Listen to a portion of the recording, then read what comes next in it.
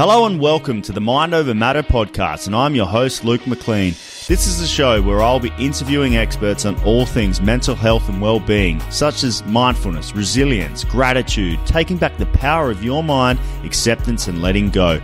Powerful and interesting topics that are designed to be able to get you out of autopilot and get you to living a healthier, happier life.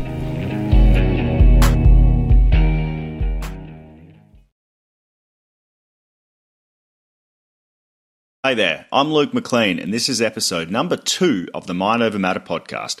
This episode, I'm really excited to host an incredible young man that I am truly thankful enough to call my mate, an AFL footballer who at the age of 24 is one of the most mature young men that I know. Not only is he a consistent and dedicated player on field and on the training track, but off field he is a true leader. A quietly spoken man, he spends a lot of time working with non-profit organisations helping out in the community. In 2014, though, he was charged with 1 count of aggravated robbery after an incident in a taxi which resulted in a trial that would leave a cloud over his head and leave his name in the spotlight for years, all whilst trying to make a name for himself and cement a spot in an AFL team. This made him aware that he needed to focus on his well-being and not let things out of his control affect him negatively. So at the time he started working with a sports psychologist which helped him implement things like mindfulness and cold showers, amongst many others, into his routine. After becoming one of the AFL's most consistent and underrated players, he has worked himself into North Melbourne's leadership group because of his leadership qualities. I'm very fortunate to have him join me on the show to talk about all of these things plus more. So let's dive in and talk to Trent Dumont. But first, let's thank our sponsors. Is there something interfering with your happiness or is preventing you from achieving your goals? For me personally, I battled a gambling addiction, depression and anxiety for many years, always trying to fix things myself and not let anyone help me, which resulted in more pain and the cycle just continuously repeating itself. BetterHelp will assess your needs and match you with your own licensed professional therapist. You can start communicating in under 24 hours, and it's not a crisis line. It's not self-help. It is professional counselling done securely online.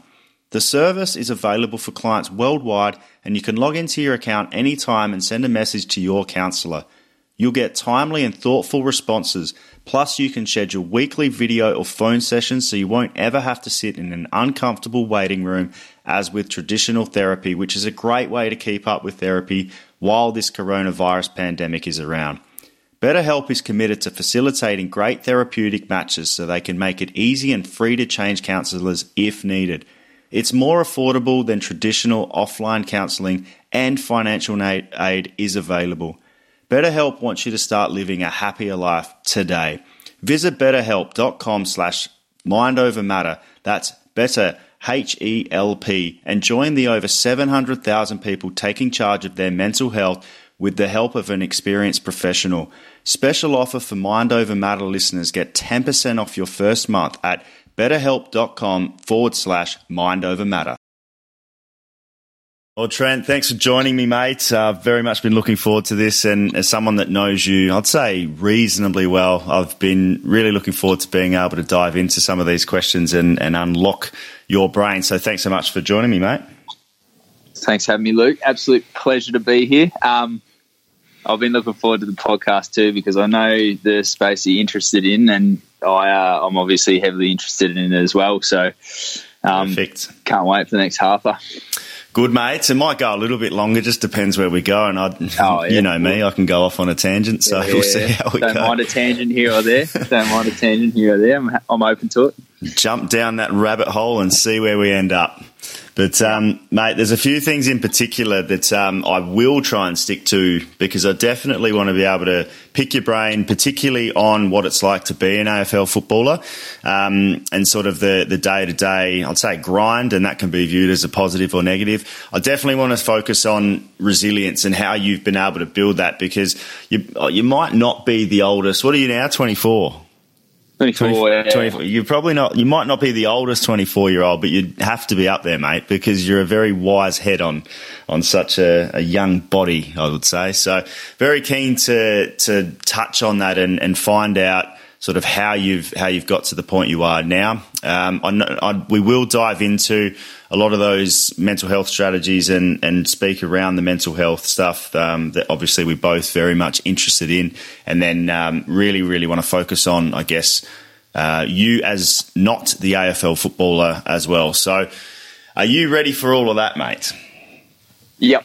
Let's do it. So, mate, the first thing I want to talk about is, because I reckon I must have been about 4 or 5, and if anyone ever asked me what I wanted to be, it was to be an AFL footballer. And, you know, I'd kick the balloon around in my bedroom, I'd kick the footy out any chance I had, and it was all I ever wanted to be.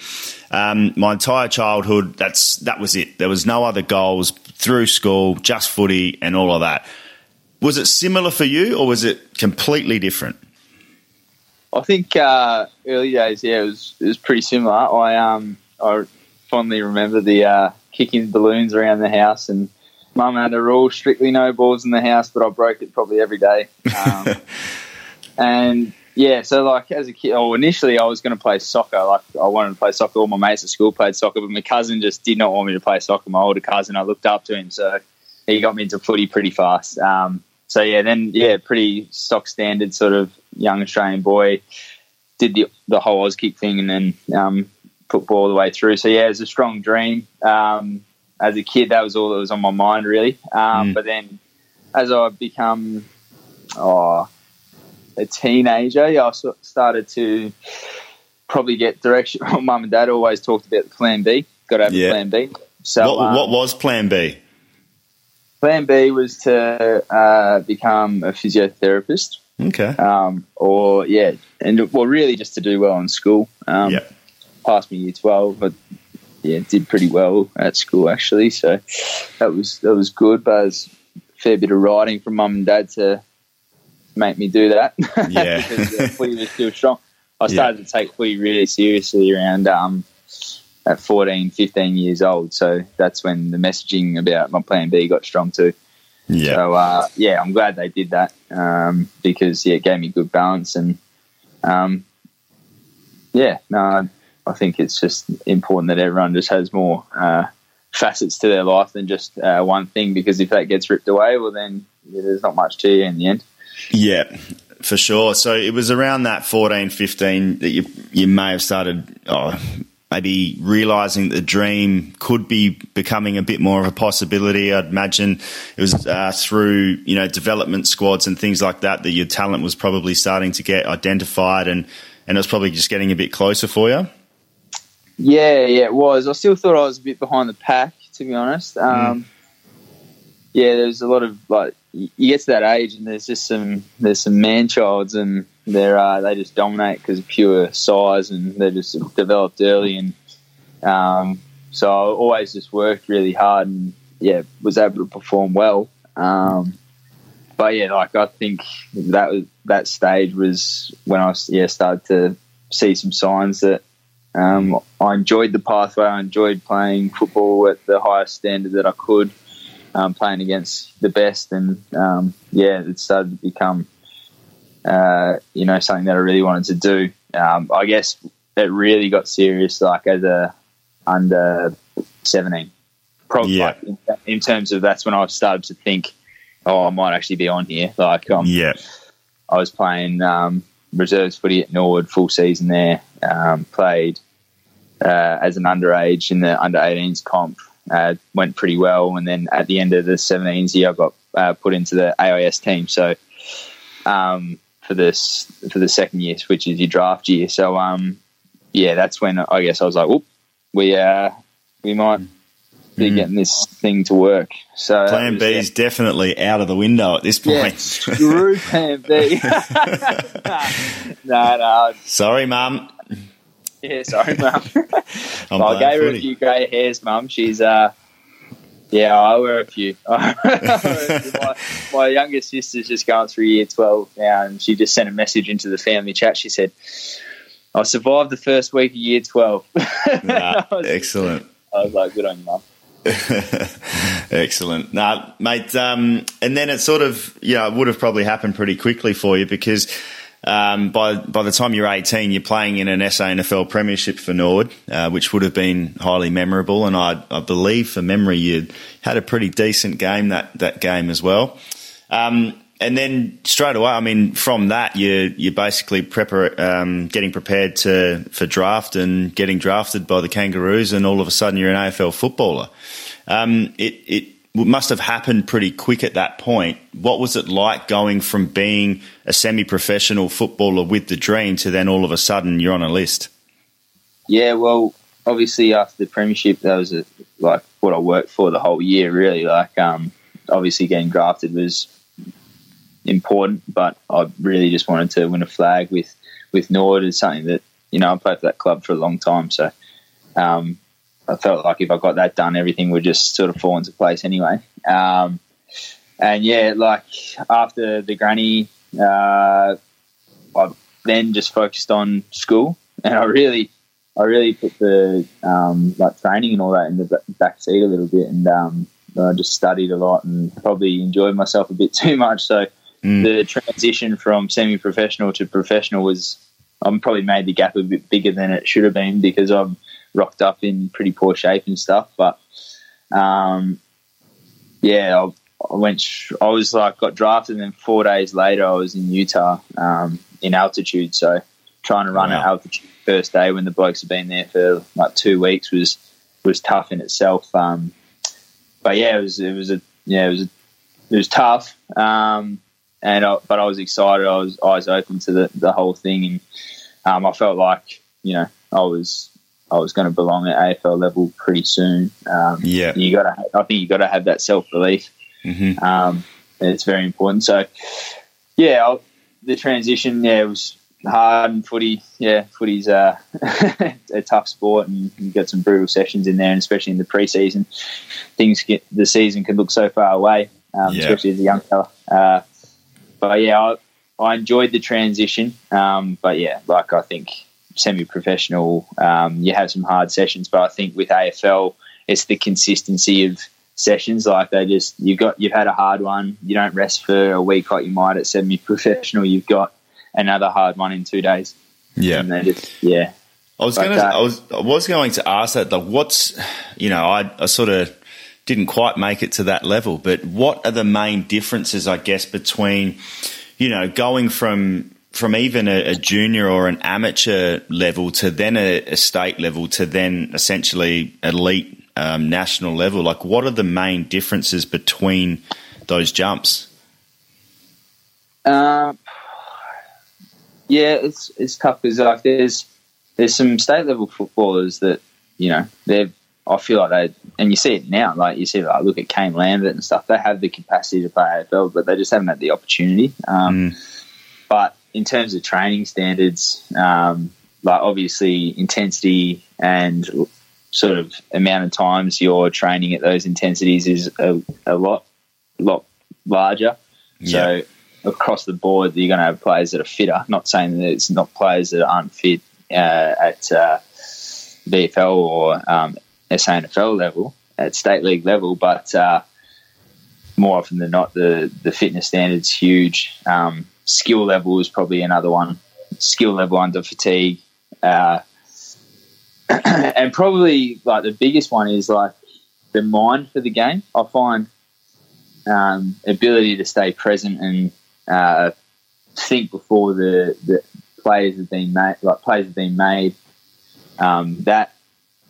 That understanding of game plan, and that comes from the amount of meeting. Like it's a full-time job, so we're doing a lot of meetings and making sure, and vision, and making sure we know spots to be in and at the right times. Yeah. So just that level of understanding of the game is much more intense. Is there a lot of pressure with it?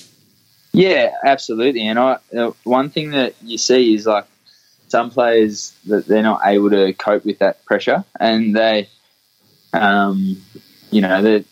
fall out of shape like that. The pressure gets them, so something gives way, and they might not train very hard. And when they got picked up, they might have been considered like a super athlete.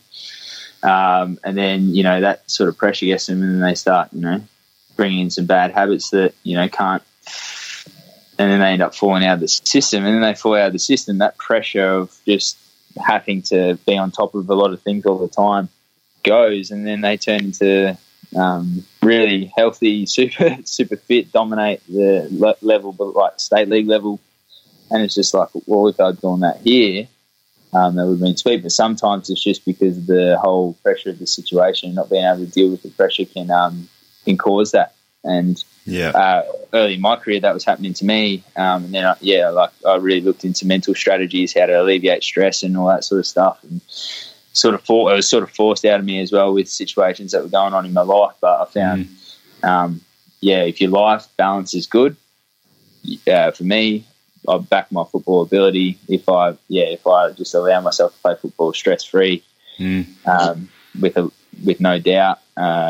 Things work well. So I will. Yeah, thanks, Trent. I want to get to those stresses and strategies. Absolutely. So we'll just detour for just a touch, and I want to go back to 2014. And look, you were at that point. You were charged with one count of aggravated robbery. It was an incident in a taxi in Adelaide. So you're a young man at this point. You did plead not guilty. You were due to face a trial, which was, I believe, it was scheduled in 2016. So it was a long period away, and then even rescheduled for a further year in 2017. So it was a huge period of time whilst you're trying to make it as an AFL footballer, and you're in the spotlight every single day. What memories does that bring back for you, and how difficult of a period of life was that for you? Yeah, I think obviously, like, the initial of it happening was super stressful, and that up until 2016, I actually was able to like compartmentalise pretty well. But obviously, I hated it because it was just, wasn't in the wrong, but it just wasn't. The situation wasn't leaving. It was dragging on for so long, and I was so many weeks, and I'd go over there for a 5-minute court session for it to be adjourned another few months. And so I was flying back like midweek for these court sessions, and cops wouldn't have the prosecutors wouldn't have their information ready, or things just weren't falling into place. And I think this happens in the courts a lot. There's a lot of wasted time. So it dragged on for like two and a bit years. As leading into 2016, as I said, I was able to compartmentalise pretty well. But when the trial got postponed, it broke me periodically. And that time I was just like really battling. I was in a dark place, and that was for about 6 weeks, and it was only for 6 weeks as we've done some work together. And it was because that I had a 21st, it was a surprise 21st. I called my 21st, like, I didn't want any celebrations for my 21st. I was just over. I just wanted to just be alone and just be by myself and just cruise around and wait for this hell to sort of blow over. But yeah, family, I reckon it would have been, I think it was April 2016 it's supposed to happen. Birthday was like June 30. So it was around that time. And, just they threw a surprise party for me. It was huge, friends, family. Everyone was there. It just I took a little bit of weight off my shoulders, and that's when I was like, you know what, I need to start looking into ways to deal with this, because this could, hang out for another 2 years, who knows. And like, I didn't nail I didn't become Gandhi all of a sudden there. Like, it was like still like a process, and mental health is a process. You're on a bit of a continuum. It comes up and down a bit. But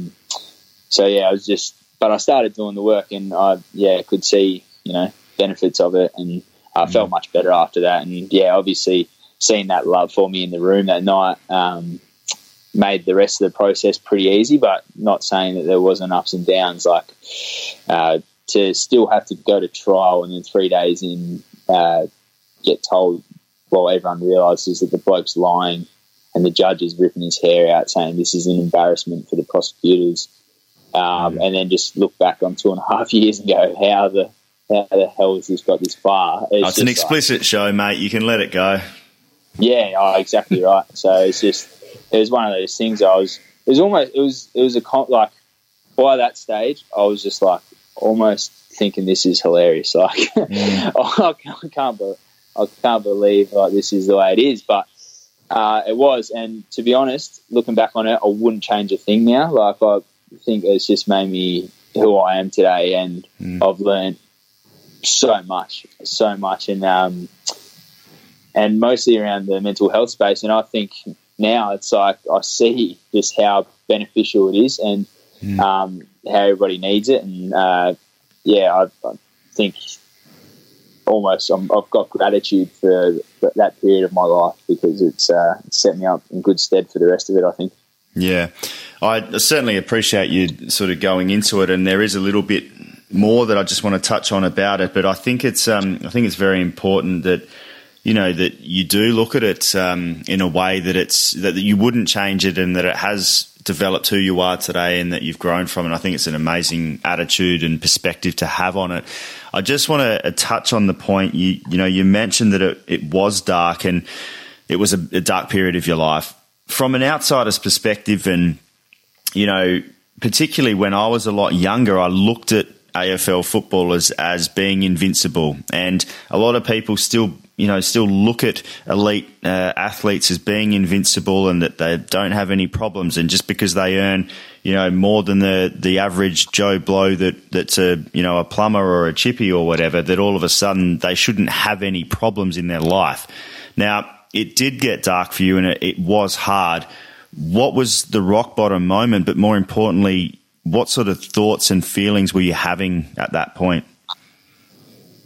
Yeah, well, I started to contemplate what life would be like if I wasn't around. So, yeah, potentially suicide, but I never put any action to it. I just that thought just started ruminating, and it was a real 6-week period of my life. So I can only imagine what that would be like for someone that doesn't have that surprise 21st, and then has to ruminate on that thought until January 20 or 23 when I had the trial.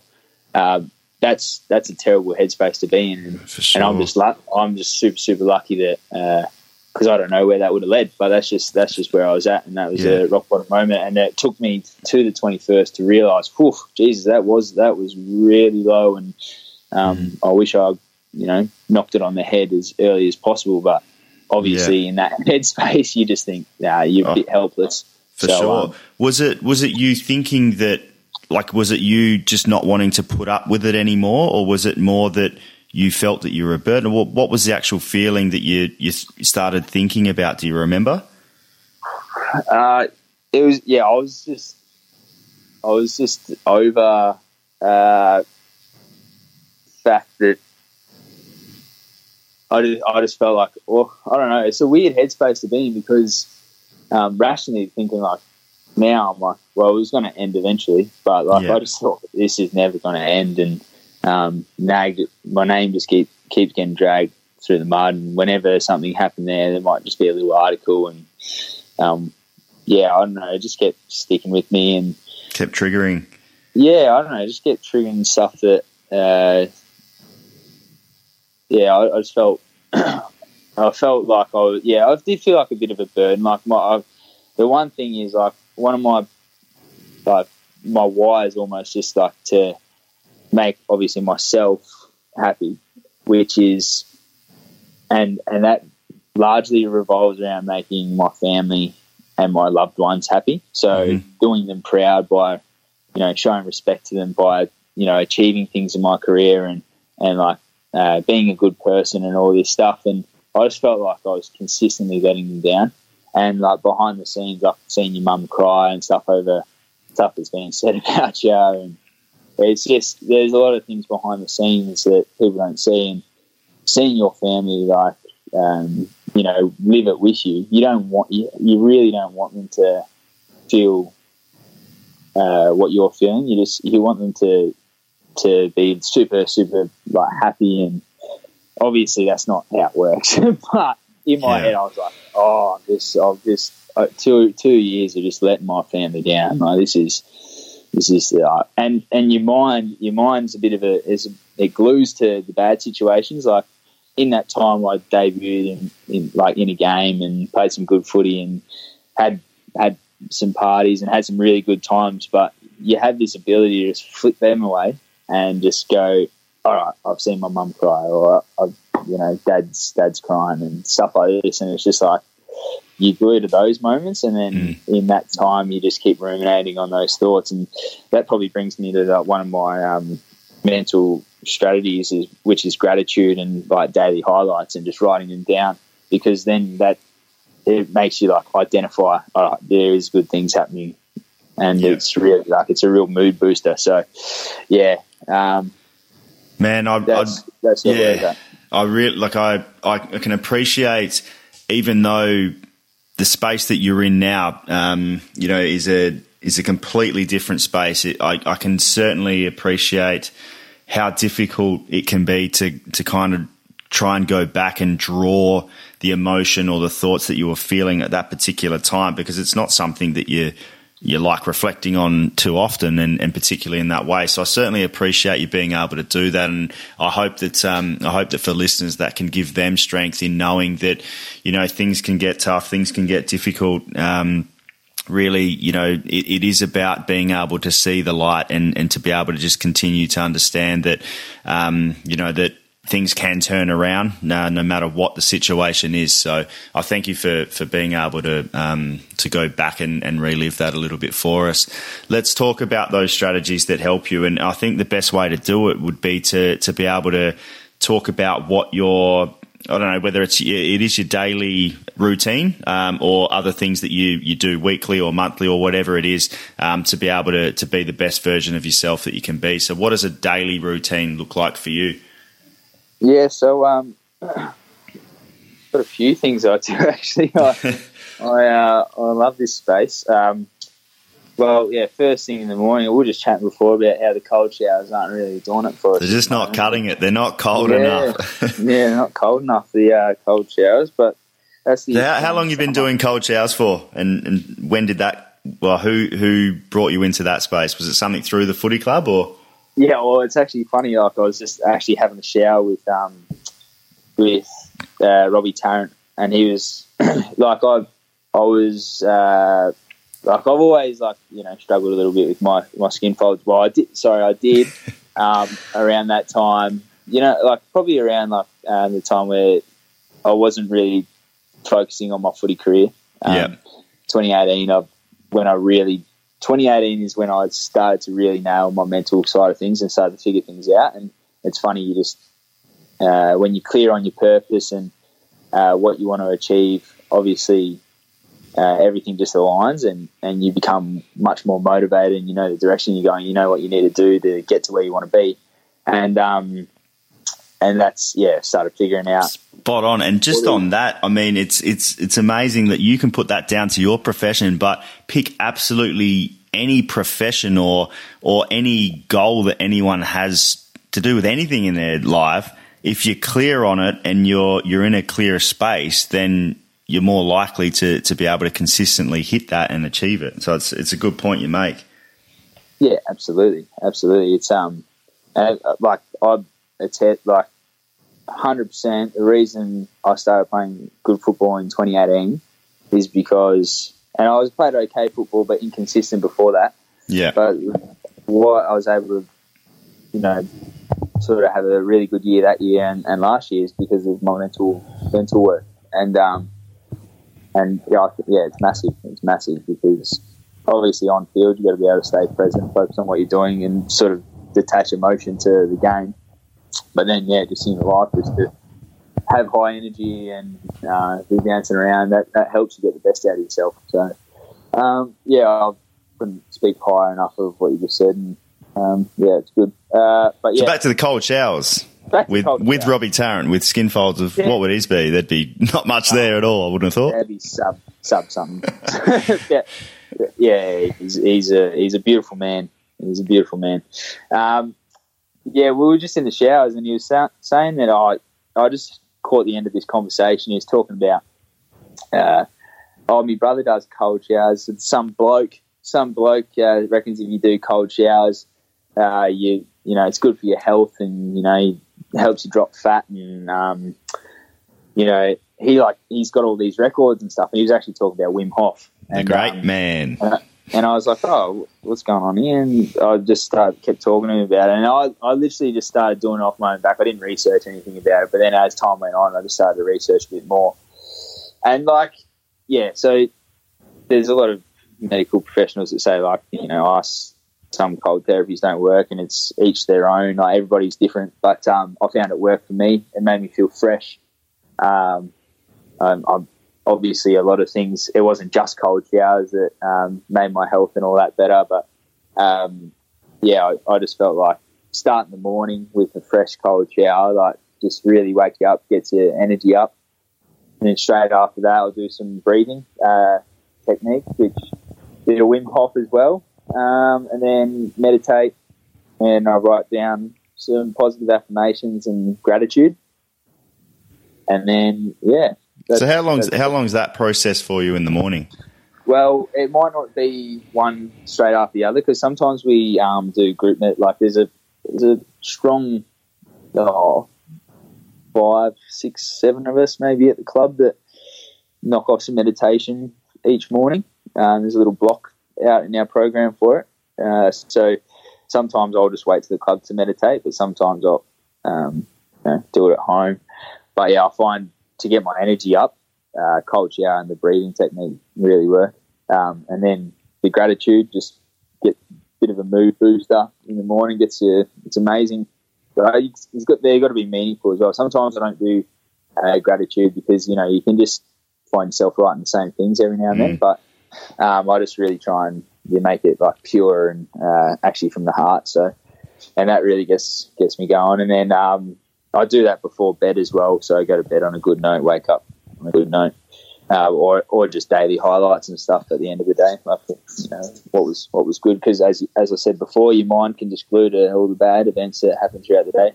Could kick 10, but you always thinking about that point that you might have, or that shank out on the floor or something. You just have, your mind has the ability to do that pretty well. So so you just got to identify all the good things, and it's amazing how that just changes your brain chemistry, and just you begin to identify these things much better in day-to-day life without having to write them down and stuff.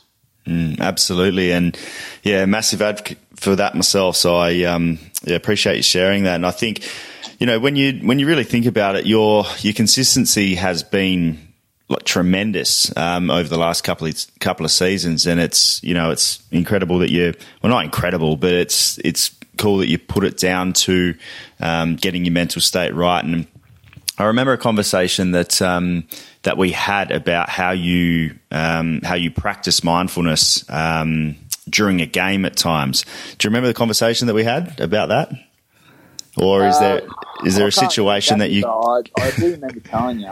Remember telling you about that, and I do.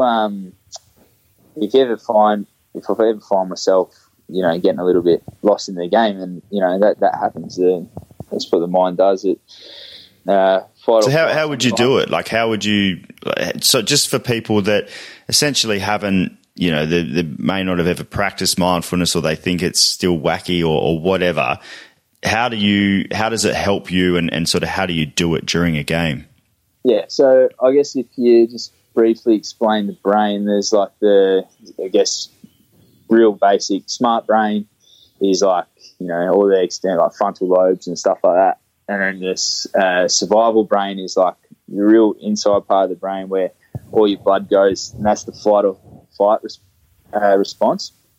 Yeah. And obviously when you get in a panic or you're flustered out on field, that survival brain used to obviously be for when we see threats back in caveman days and dinosaurs chasing you or whatever, real threats. But now, obviously, over time we've developed and we see threats out of many different things. Many people see threats and might see it.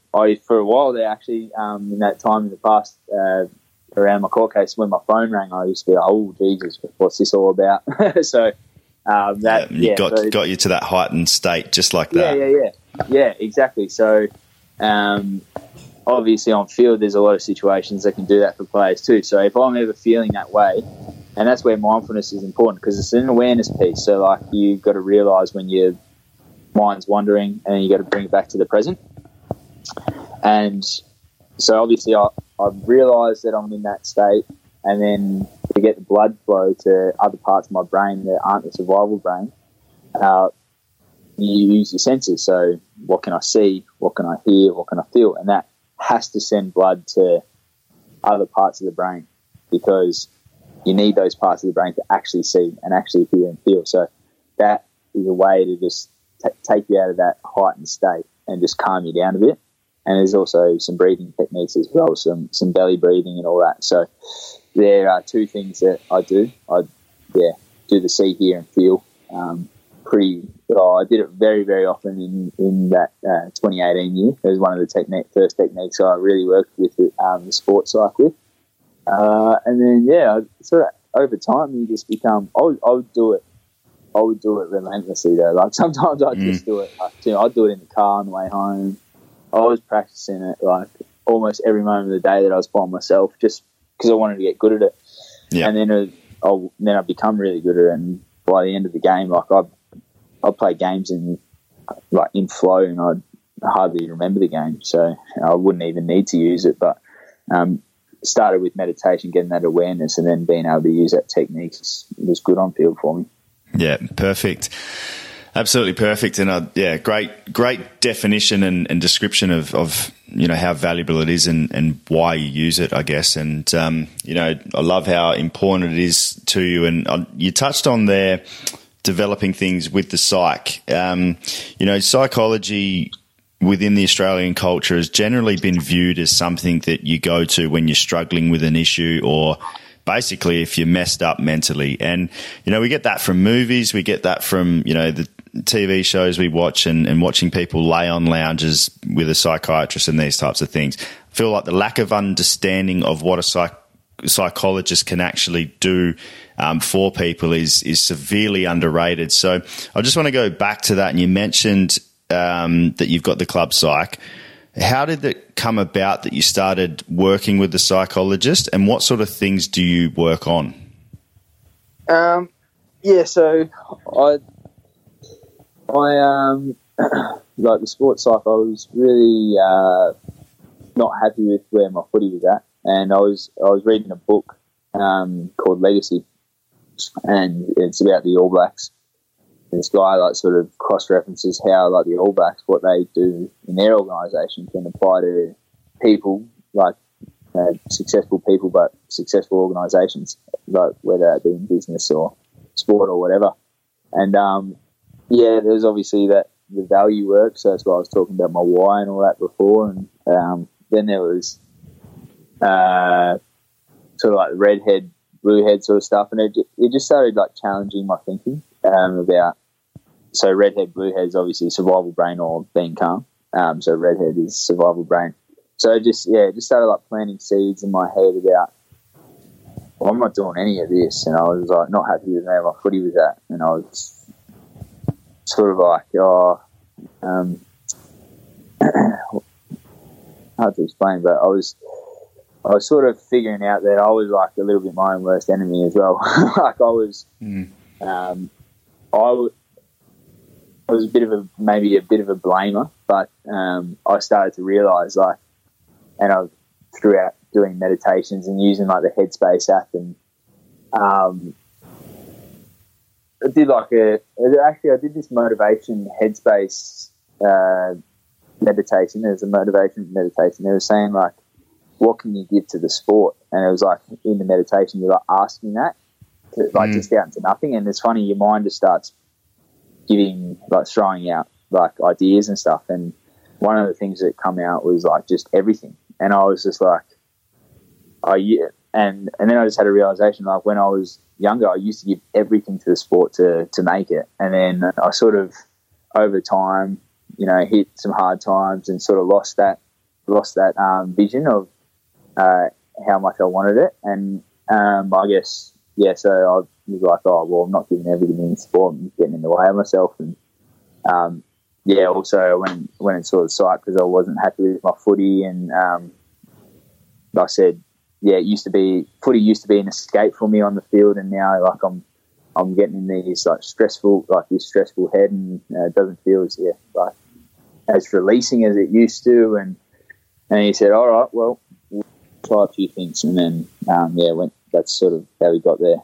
I don't know if I explained that well, but no, I think there's plenty to take from that, and in particular, get the headspace up and get the motivation meditation. Say that 10 times. Yeah, there's about 10 in there. It's not too bad. Yeah. Too bad. Awesome, mate. I was going to ask what other things that you utilise, whether it's apps or books that you recommend, or anything that you use daily or whenever to be able to help you, and then whether there's any books that you've read or anything like that you'd recommend people.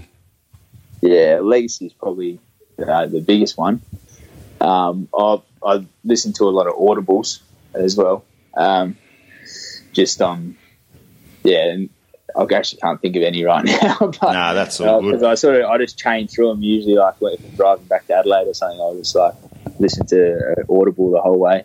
But mostly talking about superstar athletes and how they train. Like it's a book called Relentless, and it sort of talks about the mindsets of his work. This bloke's work with Jordan, LeBron, and the late Kobe Bryant. He just talks about how their mindsets and just why they are great, because they are that word. They're relentless in their way to find it, way to reach glory and stuff like that. So, Legacy was definitely the book that sort of changed my thinking around it, and made me think deeper about my sport. Cool, man. Read. Thanks for that. Appreciate it. What about outside of footy? Like we've obviously spoken about a lot of the stuff you do for your mental game, but what other things are you passionate about, and sort of what's next I guess we're now going to Plan B. You've got a long time left in the game, so I won't wrap you up short. But what's next for you? Mate, come on. At least another 10 years, mate, with this with the way you're going. Really. Now, what's next for you, and what else are you working on outside of footy? Yeah, so obviously I've got uni, which I've sort of jumped around a few different courses. I've actually did here, there, everywhere. I've gone from physio, because I did physio my first year, didn't like it. Went to which I'm glad I found that out, because I reckon if I didn't have footy, I would have just gone straight through with it. Yeah. And then probably not liked it when I got experience. But I sort of could see firsthand the experience that, our physios work super hard. They're guns. So at the time I thought, maybe that's not for me. and then I thought the construction industry. And then I sort of realised I didn't really have much of a idea about construction. And then just a good idea at the time. Yeah, it was just a good idea at the time. And then so I did a couple of subjects there, and then I thought, well, what are you actually passionate about, Trent? And it's about obviously, making others happy. That's like one of my highest excitements, like bringing joy to the lives of others by seeing them improve by like an influence of mine. Like if I can help them steer them in the right way. So I've done a bit of mentoring in the past, and I love my volunteer work. So I sort of thought down the line of like a player welfare manager or stuff. So I've done a few diplomas and stuff along the way, just sort of top up stuff like leadership and management and stuff like that. But also now I'm just doing an applied management bachelor, and that sort of like gives you a broad. You can move into a lot of roles from there and specify, but it's sort of just a starting point. But like my passion is like helping others, and I'm going to start doing like a little internship with Red Dust, which is obviously a community that runs an organisation that runs healthy living programs for Aboriginal communities up in the top end, up in Northern Territory and Tiwi Islands and Darwin and all that. went on a I went 2 weeks in the desert, a place called Yundamu and a place called Kintor, and I absolutely loved it. Obviously, I've wanted to know more about Aboriginal culture and sort of didn't know how to get into it. And then I did through the AFL PA and a couple of people that did the trip before me, and Will Minson, who's our ruck coach, he's on the board there. And I went, and then I absolutely loved it. And now just sort of trying to help out at the office, try and get sponsorships and stuff like that to help fund it. Well, hopefully this show, mate, hopefully there'll be someone listening that can chip in a heap of money. So hopefully we're going to help out. I've got about 100 leads that I have to start calling. So that'll be a different look. That's also like because it sort of intertwines with my bachelor as well. So like this business, working in the boardroom and trying to set up deals and stuff like that is something that I could move into with this course that I'm doing. But also, I think my real passion is the welfare side of things. So yeah. I think that's great to see, mate. And I sort of brought up leadership, and it's kind of filtered in. You can kind of see for such a young man, I think you can see how passionate you are to be able to not just get the most out of yourself, but to be able to help others, whether that's through your experiences or whether it's just through your empathy. And I think, it's great to see. And I think whatever you do choose to do, whether you keep jumping around, mate, honestly, it doesn't matter. I think if you just apply yourself to whatever it is, you're gonna do some great things. And I really want to thank you for taking the time and in particular going back and reliving some of those moments, because I know it's not easy to do so. So thanks so much for all of your insights, mate. And I'm sure everyone listening would have got a lot from that. So thanks again. Luke, absolute pleasure. That was awesome. I enjoyed it. I'm buzzing at the moment. Actually, it was a good chat. So. Excellent to hear, mate. Go do some breathing and jump in a cold shower to finish off. Yeah, well, it's a bit muggy over here in Melbourne. The weather's gross, so I might need to get in the ice bath. Thanks, mate.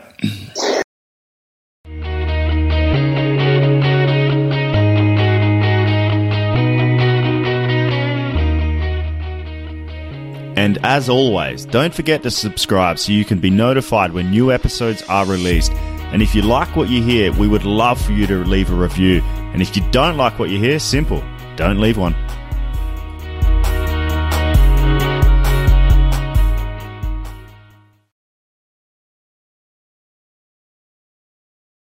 Trent, mate, thanks again so much for joining the Mind Over Matter podcast and sharing your experiences and insights. I truly appreciate it, and I'm really, really thankful for it.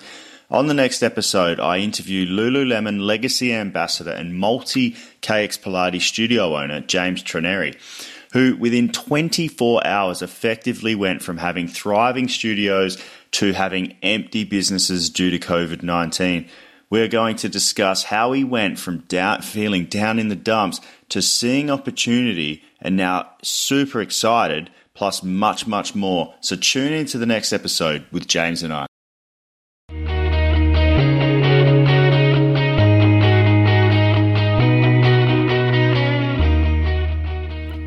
Thanks so much for listening to the Mind Over Matter podcast show. I'm so thankful for all of our listeners. We want to keep producing content you want to hear, so we would love to hear your feedback. Don't forget to follow us on Instagram and Facebook for all of our latest updates. Stay safe, stay healthy, and much love from me to you. Catch you next time.